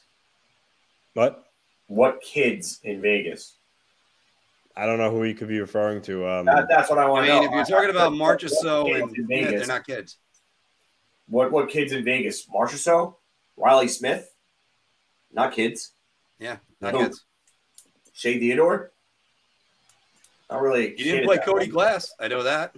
He didn't play Cody Glass. They had Brent traded away. And the kids that he played in Florida, he had to play them. They were his best players. He's got options on the Rangers. And that's the thing. All coaches will always go to the veterans first. But this is a job where you have to balance out the kids. It's just facts. Carlson was not a kid, David Wood. Wild Bill, William Carlson. I would, not a kid, buddy. Yeah, that was his second stop. He was sent to them by the league since 2015, my friend. Yeah, and not a kid in Vegas. what I was saying, aside from what he said about Gallant playing the kids in Florida and Vegas, you also have to put some blame on Kako and Lafreniere as they haven't set the world on fire. So yes, Gallant is to blame, but they also haven't lived up to their expectations yet. But here's the problem: you look at guys like Lucas Raymond and Moritz Seider and all those guys in Detroit, and I'm going to take Moritz Seider out of the equation there actually, because another one, best player, he had to be played there. It was a no-brainer. If you didn't, you were stupid. But here's the thing: if you don't give these guys the ample opportunities and optimize the ability to be able to produce, then you're not going to get that. You're not going to get that playing third line minutes with power play 2 ice time, when power play 2 ice time gets 25 seconds per unit or per appearance. And it sounds like we're beating a dead horse, Phil, but the Rangers have, I believe, I saw the stat the other day. I think it's 5 guys in the top 15 on power play ice time. That's ridiculous. You can't have 5. You want to have one like Alexander Ovechkin? You want to make Artemi Panarin the only guy? No. There's one of those comments Mark was referring to before. Right. Richie, I'm sorry. What's happening? No, you can't abandon Alexei Lafreniere, who's first off, he's more of a complete player than Gauthier is. But Gauthier is also against fourth line matchups, and he other than the rush, what is he good at? He's not good when the play breaks down. He's not really good defensively. He's not physical enough. I mean, he's got some pretty goals. All right, fine. He had the goal against Sorokin, and great, that was great. But no, Gauthier's not the answer. If he's the answer, then Barclay Goodrow goes up. And this comment too. Okay, so yes, he almost got no playing time. No, he's got the same. If you look at his time on ice, he got in Columbus the same amount of ice time that Capo Kakko and Alexei Lafreniere got. Let's go over these numbers. 2016, 2015, 2016, 14 minutes and 28 seconds. 2016, 2017. 13 minutes and 23 seconds. And then he goes to Las Vegas, and he hasn't averaged anything less than 17.48 per game his first 5 years in Vegas, over 18 minutes per game. You need to give these guys time. It's not you know what? At this point, when there's this many players that are coming in and they're having an issue, at what point is it a boy that cried wolf situation and you blame the organization? That's the conversation that we've had several times in the past. And I can't believe we're beating this again, because we've gone over it ad nauseum. But if you're not going to give these kids time, they're not going to develop. And if you're going to quin them, as I'm going to call it from now on, because that's what he did. If you're going to quin them, then this is what's going to happen. I have a much nastier name for it, Phil. Mucklering. Well, Muckler basically flat out ruined Manny Malhotra's confidence. Yeah, this guy's going to be nothing more than a third line. He basically crapped on Manny Malhotra and said he was crap. But yeah. I mean, not that Gallant or Quinn did either that, but Mucklering is like the most extreme version of it. And who do you always play ahead of him? John McLean. Really? A guy who was, pretty much at the end of his rope at that point. I never understood that, but okay. And credit to McLean. He put up numbers, but come on. He was playing half the New York Rangers in the forgettable part of his history. Playing half of his games with Wayne Gretzky at that time. John McLean and Nicholas Sundstrom and Wayne Gretzky put up 93 points his second to last season. That's why he's the greatest of all time. 90, sorry. 93 was the year led the league in assists that year, too, playing with Sundstrom and McLean. Yeah. Kovalev at the end. But, yeah, and again, Gauthier's better this year. I agree with you on that, Dave. It's just, I'm not elevating this guy. I'm not. You got to keep the eye on the prize. You got to develop. There's 4 guys, actually, as far as the forwards go, you have to develop, is the entire kid line and Kravtsov. Because Kravtsov, you got to figure out what you're doing because he's an RFA at the end of the year. So, what I'll say this, regardless of whose fault it is, the coaching or the player itself, if the season ends this year and Kakko has similar production we had last year, well, the last so far he's been in the league, which is 23, 17, 18. He's got 15 points this year. He finishes the year with, 24 points or whatever, 27 points or however many points he gets. And the Rangers were to either miss the playoffs or go out in the first round and felt like they didn't meet expectations. I can guarantee you at that point, when it comes to maybe shaking things up, the Rangers absolutely put him on the table when it comes to making a big trade to change things for the following year. I agree with you on that. I do agree with you there. If the right name comes along, but it's got to be somebody that's young. It can't be somebody that's on the wrong side of 30, 29 years old, something like that. It's got to be somebody that's unexpectedly available, that's young, that has a very high ceiling, that's almost already there. So, yeah, I agree. They're not going to trade him for a 30-year-old, but if that situation plays out, I think he would be on the table in a hockey type of trade to shake things up because I feel like at that point they're going to feel like they need to do something to elevate themselves to the next level.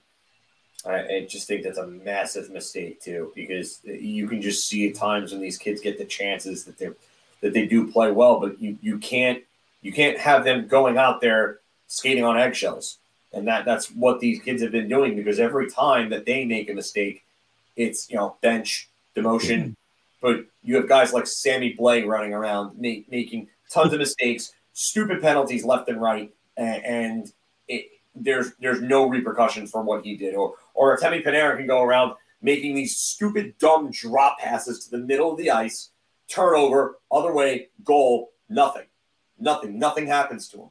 It's disgusting, and players get tired of it. And you know what? I just saw an interview the other day, or I actually just heard a clip, and it was Craig Janney talking about his bad experience with Mike Keenan in St. Louis when Mike Keenan came in.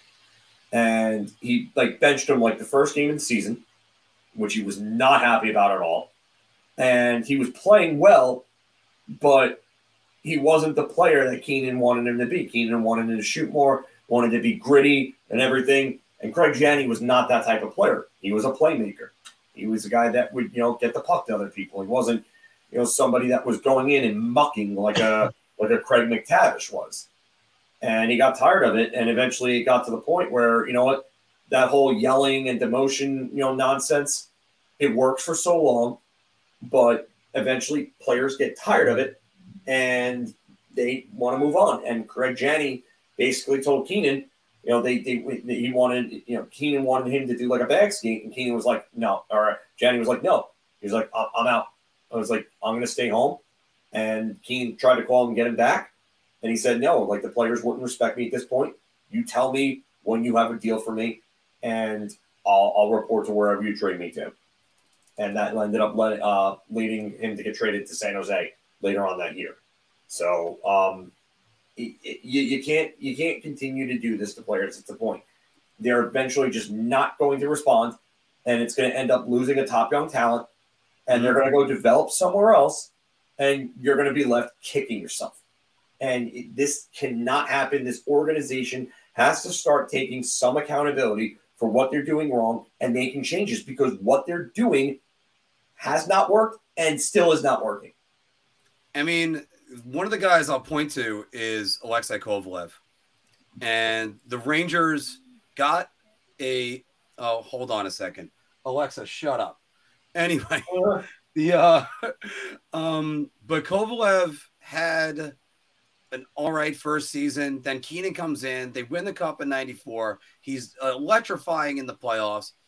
Keenan leaves. Campbell comes in. He's good, not great in the 2 years. He's still very good. I mean, I'm not taking away from that. The Rangers move him to Pittsburgh eventually. He explodes in Pittsburgh and then comes back to the Rangers and is back to 20, 25 goals. Okay. I mean, he had a 40-goal season in Pittsburgh. Alexei Kovalev is arguably a Hall of Famer, and most of his best years of his career were away from the New York Rangers. The interesting thing with Kovalov was that you just saw how well he played with Messier and Graves, and they just never kept him with Messier and Graves. Mm-hmm. And Verbeek came along in 95, and they played Verbeek with Messier and Graves, and that line was very well. And Verbeek had 40-40-80 season in 96, playing with Messier, who should have been one of the oldest players in NHL history to score 100 goals. 100 points that season in 96 for when he took that knee hit from Kaprizov in Detroit towards the end of the year. But Kovalov should have stayed with Messier and Graves, and you would have gotten more out of Kovalov. So, again, it's another instance of this team not being able to develop talents, and they are at forward talents, I should say. And no, you know what? No, I'm tired of this. I'm tired of this. Give this guy a few more months. No, it's not about him not having the speed. It's the effort. It's the dumb penalties, and it's the complacency that he plays with. Has nothing to do with his speed. Has nothing to do with his overall game. He's just not there. He's not engaged. Like the penalty against the Penguins last week that basically led to the game-winning goal. Stupid. There was no reason for him to retaliate like that. Right. And you're not going to get it against Pittsburgh. And he's supposed to be the guy with the experience, Phil. He's supposed to be the calm guy that won a Stanley Cup. But yeah, and this is really it. The team has no patience. It never has. Oh, wow. Oh, Cora, that's scathing. Oh, yeah, that's a tough one. But by the way, Phil, there's a lot of things about Sammy Blais I just don't see that I saw in St. Louis. How about the big shot? Where has that been? Like he would wind up and crank. Like I get why people want to hold hope on Sammy Blais. You want to hold hope because Pavel Buchnevich was traded and that deal was terrible. Move on from it. And I don't think you're getting this next level Sammy Blais at 26 years old. He is what he is. Yeah. That's it at this point. There's no next level to him. He's going to be 27 in June. You're not getting this new level of play from him. It's unrealistic to expect Blais who still hasn't scored a goal with the New York Rangers. He's tied in goals scored with us. Yeah, there you go. And this is right. Gaudreau and Brodzinski have both outplayed Sammy Blais. Although, by the way, I also can't help but say this, Phil, and another one of those mind-boggling things. Last week against Pittsburgh, the Rangers were down 3-2, minute and a half remaining. What was Johnny Brodzinski doing on the ice? Another boneheaded decision from Gallant. And we've seen him do it with Barclay Goodrow, too. Oh, play the guys that are skating. No, how about you play the guys that can actually score and get you the goal that you need at that point? Yeah. I mean, he refuses to do it. By the way, guys, we're going to go about 5 more minutes. I thank Phil for soldiering through today. He's been a little bit under the weather. And it's just, it's so hard because I think Gallant wants these guys that bring the physical edge, that bring the attitude. Like, I do think Ben Harper is a better sixth defenseman than Libor Hayek, for instance. But it's just, you can't have it where Blais is just, really, he's a detriment to the team. And right now, I don't know what's going on with Jacob Trouba. I think you'd almost need to pull the C off of him. But yeah, he's another story. He is just so tremendously bad. And although his play has picked up a little bit as of late, it's still not good at all. It's not. It's still pretty bad. I mean, he was dreadfully bad before this. So I don't understand what happened. He's the biggest part of the problem. Again, like I said, you have a player that's playing 22 minutes per game. You cannot be getting AHL caliber defense from a 22-minute-a-game defender. It's not acceptable. It's not acceptable. And the fact that he's a captain is even worse because aside from his helmet throw, what other moments can you point to where you say, "Oh, I saw good leadership from him"? And not even just that. I mean, I understand the dinner that I think they talked about in the Pittsburgh series, and people want to talk about his physicality. He's just not an $8 million defenseman, and he never was for the Rangers. There was one moment when he was an $8 million defenseman, and that was when he signed the contract. Because after that, nope, he doesn't really play all three phases. He's not the top line power play quarterback, so the Rangers really just overpaid. And Corey, I think you're gonna be happy about this. But I think the Rangers are going to get Tyler Mott back because he's only on a 1-year deal, and Ottawa's not making the playoffs. So, no. Yeah, he'll be either a Ranger or watch him go to one of the other Metro teams and really succeed over there. So I mean, I would be scared if the Rangers don't get him back. So, yeah, you need Dave's saying it, and he's kind of right with this.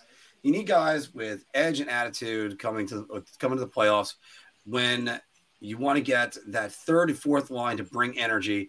But when you're a goal down with less than a minute to play, you put your skill guys out there because, of course, that's what you do. Unless you get guys that go to the front of the net. I mean, that's obviously the ideal. Everybody wants a Brendan Shanahan or a Cam Neely or, a Pat Verbeek or someone like that that's going to go to those dirty areas and score. But you don't always get those guys, and now you have like your Artemi Panarins who need to give you more. But I like this comment here because I said this, that they would, if they could have put the C on one of the younger kids, I think they would have, but they just weren't able to do so. And I think it was a mistake putting it on Jacob Trouba. And I hope to God that them putting the C on Trouba doesn't prohibit them from making the trade that they need to make when Trouba's no movement clause expires. So, like, Phil, take for instance this, and I'm taking it from the article that I wrote 2 months ago. Kakko's got 65 career points with 13 on the power play. He had 2 goals and 11 assists in just year one that he had for the power play. Like, he's had 5 power play points since now. That's from November. He might have added 2 more, I think, since then. You can't take these guys at number 1 and number 2 and not play them. And don't tell me the Rangers and look, Dave, I understand what you're trying to say with this. That they thought they were going to be the next Crosby. They thought, as soon as it turned into 2 years. But when you don't play them, when you bench them, David Quinn, because of a penalty that Phil can always talk about this story, then you're ruining them. You have to if they're going to bench them, tell them why. Communicate. That was the big reason why he never developed at all. Yeah, and that was really a big part of the Kravtsov saga and Elias Anderson too. It's just that there was no communication with these guys, and I don't understand. Definitely one thing. Elias Anderson's another one. I think Elias Anderson had a bit of a problem up here. Yeah, to a point, but again, you can't not communicate with these kids. I don't understand why it's so hard for them to just be like, okay, this is what we want from you. This is what needs to happen, and the coach can't relay it to them properly. Like, it's stupid. It's stupid, and I don't like it. Yeah. And again, you get guys like Colin Blackwell getting more time with Artemi Panarin. And I understand some of the times it's difficult for Lafreniere to get in there. Look, Gallant still hasn't found the right combinations for everything. Part of that has to do with, and again,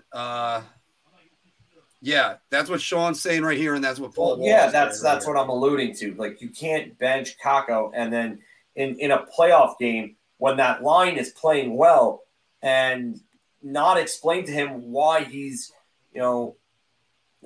Paul's same comment, but it's the same thing. You can't do that. I don't. There's no organization that treats their prospects like dirt the way that the Rangers do. I don't understand it. And, if the idea was to rebuild, then why are we not treating these guys like they're the golden gooses? Golden geese, rather. Sorry. Well, all right, but I think, David, I think you're right about that. It's a valid point. Leas had a great preseason when all C spots were open, and he ends up on the fourth line playing with Smith and Haley. Yeah, that's what I said that that preseason too. Why was and then they ended up moving Brendan Smith up, and I remember this because it was the game against the Devils that they lost like 5-2. They moved Brendan Smith up in that game to go play with Ryan Strome and Jesper Fast. And I sat there, I'm like, why is Brendan Smith, one, playing at forward, and two, why is he moved up to our third line? They had no idea of what they were doing with these kids, and that's the biggest problem. There's no idea because there's no patience, because the operation, the opus moderandi from the top is win and not develop, because New York can never rebuild. They can't rebuild. Can't be right, because it's all too tempting because the next big free agent's around the corner. If Artemi Panarin was a free agent in, say, 2020, the Rangers would have been in much better, or maybe even 2021, they might have been in a better situation. But you had to go get him. You had to go get Trouba. And now the Rangers are kind of in salary cap hell a little bit. They got to wait till the end of the year before they can start picking up some players. The trade deadline show, I can't wait because that's always going to be a great time. That's actually going to be a good one this year because all the trades are going to happen more so around that time. Yeah, and because all these teams, like you just go on Cap Friendly, all these teams, they're so stuck trying to figure out how to fit guys. But it's just like Grant's saying right here. Phil mentioned progress isn't linear. What part of the kids' game do you see improving down the line? Let me start with one player that I ripped on endlessly this year. And I still think I don't exactly see it with him, but Vitaly Kravtsov. Vitaly Kravtsov is starting to look more like he could play in the NHL. Is he got this all-world talent that I'm not seeing? No. Like Kakko's puck control is getting on a trajectory to be elite levels. He's just got to learn, get rid of it a little bit faster, hold on to it, distribute it. That's things you have to learn. You don't hold on to it forever, and then Matt Barzal picks your pocket and goes the other way and scores. I wish I could pinpoint what Lafreniere's thing. I like his passing, and even kind of with Hedl, I'd like to say it's that too. I wish he would shoot the puck a little bit more. But what are you seeing, Phil? What do you want to say?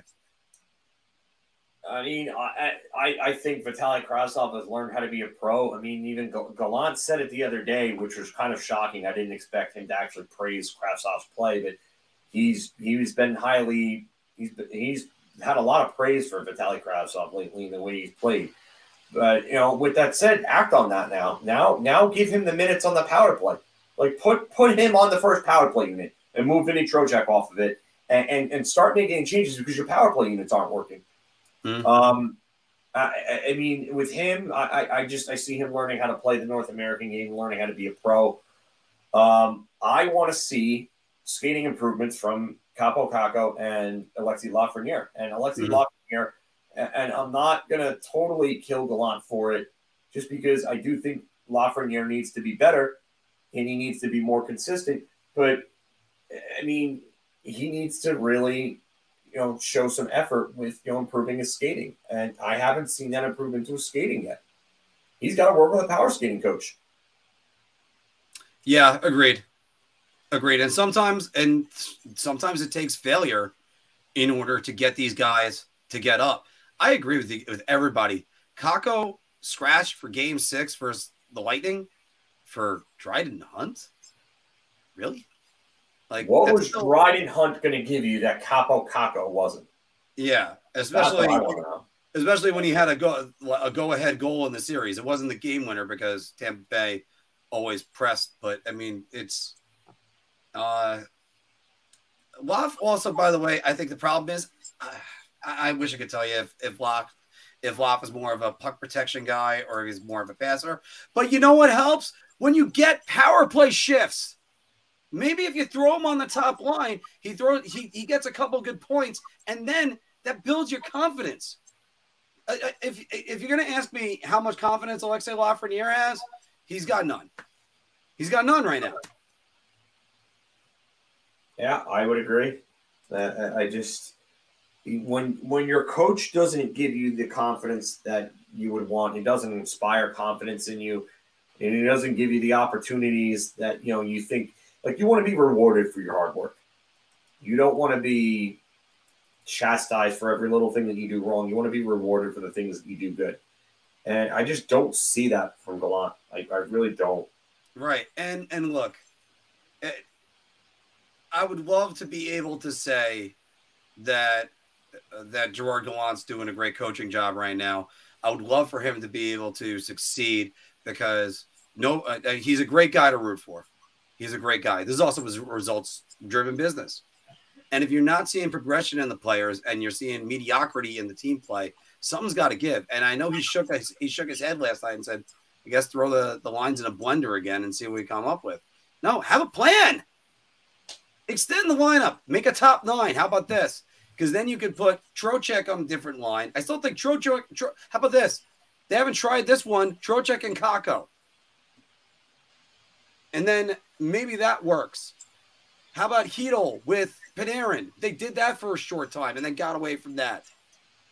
Because if it works for about 2 shifts, if it doesn't work for 2 shifts in a row, actually, then they have to change it. Barclay Goodrow, top line center. Barclay is Zibanejad. Let's move him to the wing. Like, I'm kind of at wit's end about it because we can see the end of the tunnel. All right. I did say 5 minutes. We're actually 8 minutes over. And again, I have to thank everybody for joining us because although this has been a therapy session for the last few minutes, but again, it's like Core's saying right here, systematic issues and lack of game adjustments. So, but yeah, but guys, we had a great time. Hope you had a great time with this today. I'm looking to get rid of the ticker too, but it's always we always love the appointment viewing that you guys are coming in every single week, 5:45, and it's been great. It was also great going to Chicago. I promise to have that video up as soon as possible, and it's just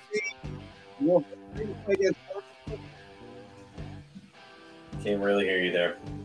Sorry, the Rangers are playing tomorrow night? Yes. All right.